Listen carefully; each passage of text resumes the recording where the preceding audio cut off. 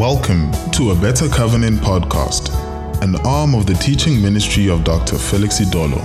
We pray that this message will bless you and lift you up as Dr. Felix Idolo brings you deeper insights into God's covenant with us. And now, here is Dr. Felix Idolo. I want to begin to discuss the subject of the wisdom of God.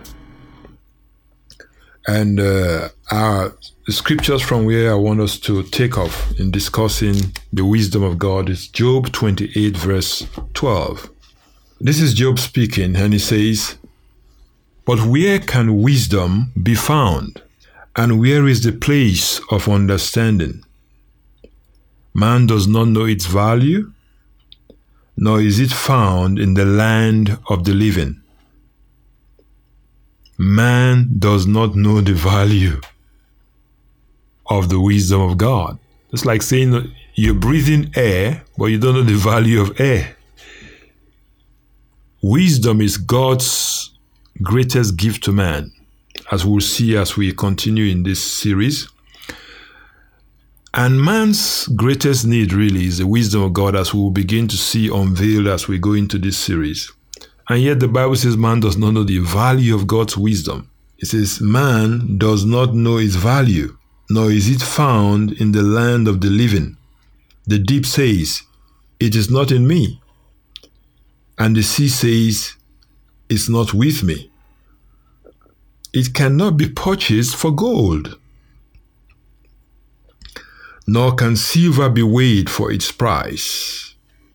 It cannot be valued in the gold of Ophir. Ophir, in the days in which this man called Job lived, was where the best gold was found as at that time. And when you talk about the gold of Ophir, you're talking about the best quality gold you could find anywhere. And it says it can't be purchased with the gold of Ophir. In precious onyx or sapphire, neither gold nor crystal can equal it, nor can it be exchanged for jewelry or fine gold. No mention shall be made of coral or quartz, for the price of wisdom is above rubies. Think about that. Rubies are even more precious, much more expensive than diamonds. And some of the most precious gemstones you can find anywhere. And Elizabeth Taylor was said to have worn a ring that was made up of rubies and diamond. And when that ring was eventually auctioned off, it was said to have cost about $4.2 million. Think about that. A ring worn in the hand of one human being that cost $4.2 million. You can do a lot with that.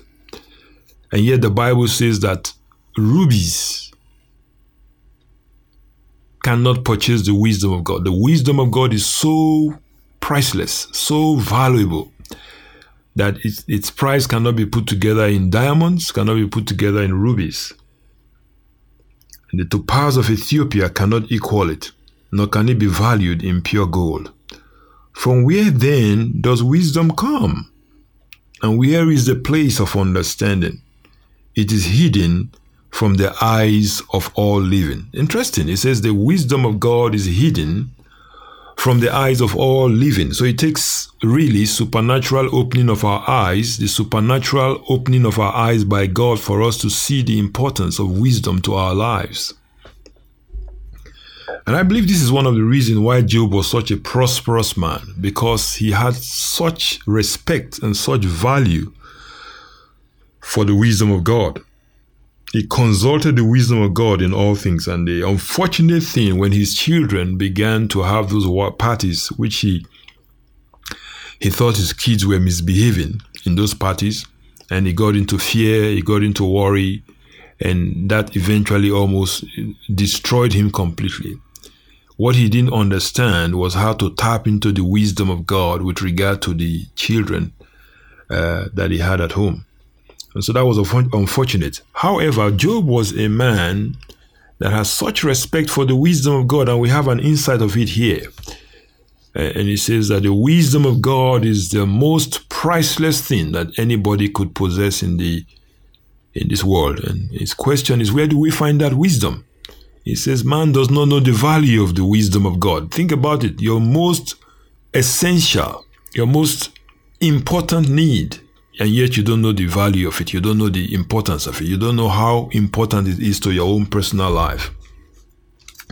And that is why, if you go to Ephesians chapter 1, you see one of the greatest prayers that has ever been prayed in the earth realm. In Ephesians 1, we see the great apostle Paul himself praying, and he begins to say, reading from verse 15, "Therefore I also, after I heard of your faith in the Lord Jesus and your love for all the saints, I do not cease to give thanks for you, making mention of you in my prayers, that the God of our Lord Jesus Christ, the Father of glory, may give to you the spirit of wisdom and revelation in the knowledge of him." Now notice what Paul is praying. Of all things that he could pray for, he could have prayed for them to be healed. He could have prayed for them for God to make them millionaires. He could have prayed for their finances to improve. But the one thing he prays, he says, God will open the eyes of their understanding.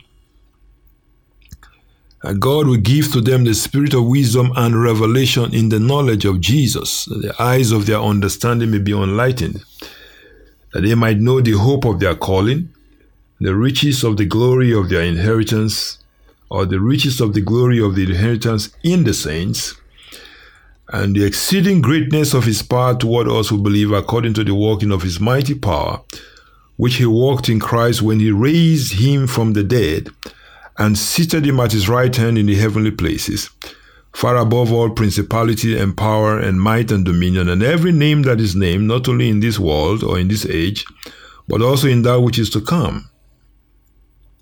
And he had put all things under his feet and gave him to be head over all things to the church, which is his body, the fullness of him that filleth all in all. This is a loaded prayer. This is a prayer that is absolutely loaded with revelation knowledge.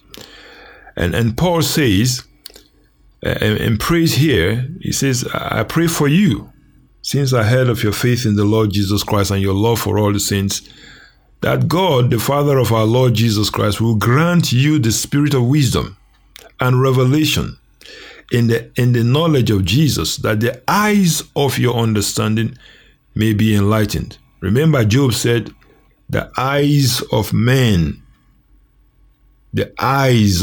are blinded to the wisdom of God. And now he prays that God will open your eyes,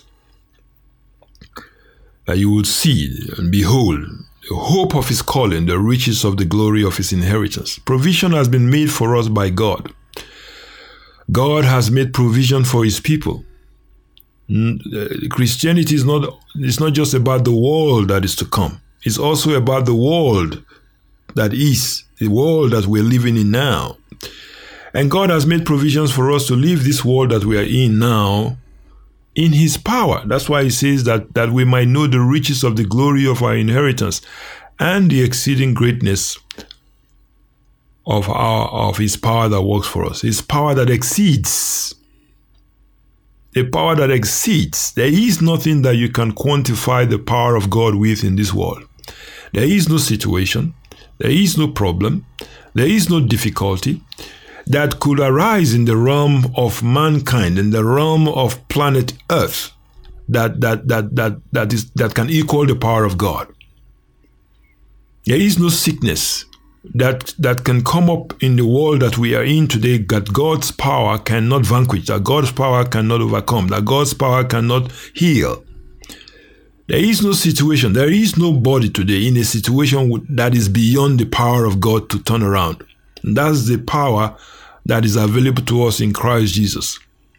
And without the wisdom of God, we would not be able to appreciate that power and take advantage of that power. That power is available to people everywhere.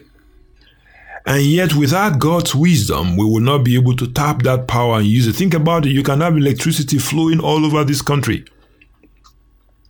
You can have electricity flowing all over the nation. and still live in darkness in your home if you don't tap that electricity. If that electricity is not tapped and brought into where you live, you will not receive, you will not gain the benefits of modern day electricity, and you will be living as if you were still in the medieval ages, in the dark ages. And yet electricity flowing all over the country, it's flowing all over where you are, it's flowing right above you, it's flowing to your neighbors, it's flowing to everybody else. But just because you are not connected with that electricity, then you will not have the benefits of that power in your life. And the same thing with the power of God. And that's why Paul prays that we might know the exceeding greatness of the power of God that works for us. Without the wisdom of God, we will not appreciate it. We will not be able to tap it. You can't even access the power of God without wisdom. It's too powerful. It's just like trying to hold on to a live wire. Think about those power cables that take power directly from these mighty power stations that you have all over the country. And you have these power cables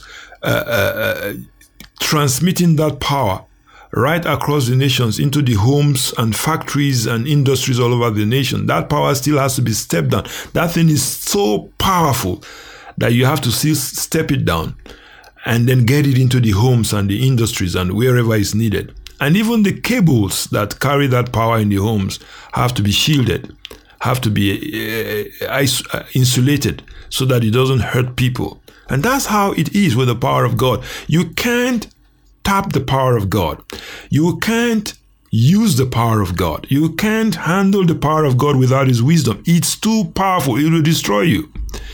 And that's why wisdom is your number one need. You don't just try to go handle the raw power of God without His wisdom. It will fry you up. This is the end of part 1 of this podcast series. Watch out for part 2 in the next episode. All scripture references and quotations are taken from the New King James Version, unless otherwise stated. We trust that this message has been a blessing to you. Be sure to join us again for another refreshing episode. For additional information, please visit www.abettercovenant.org or email us at abc@abettercovenant.org.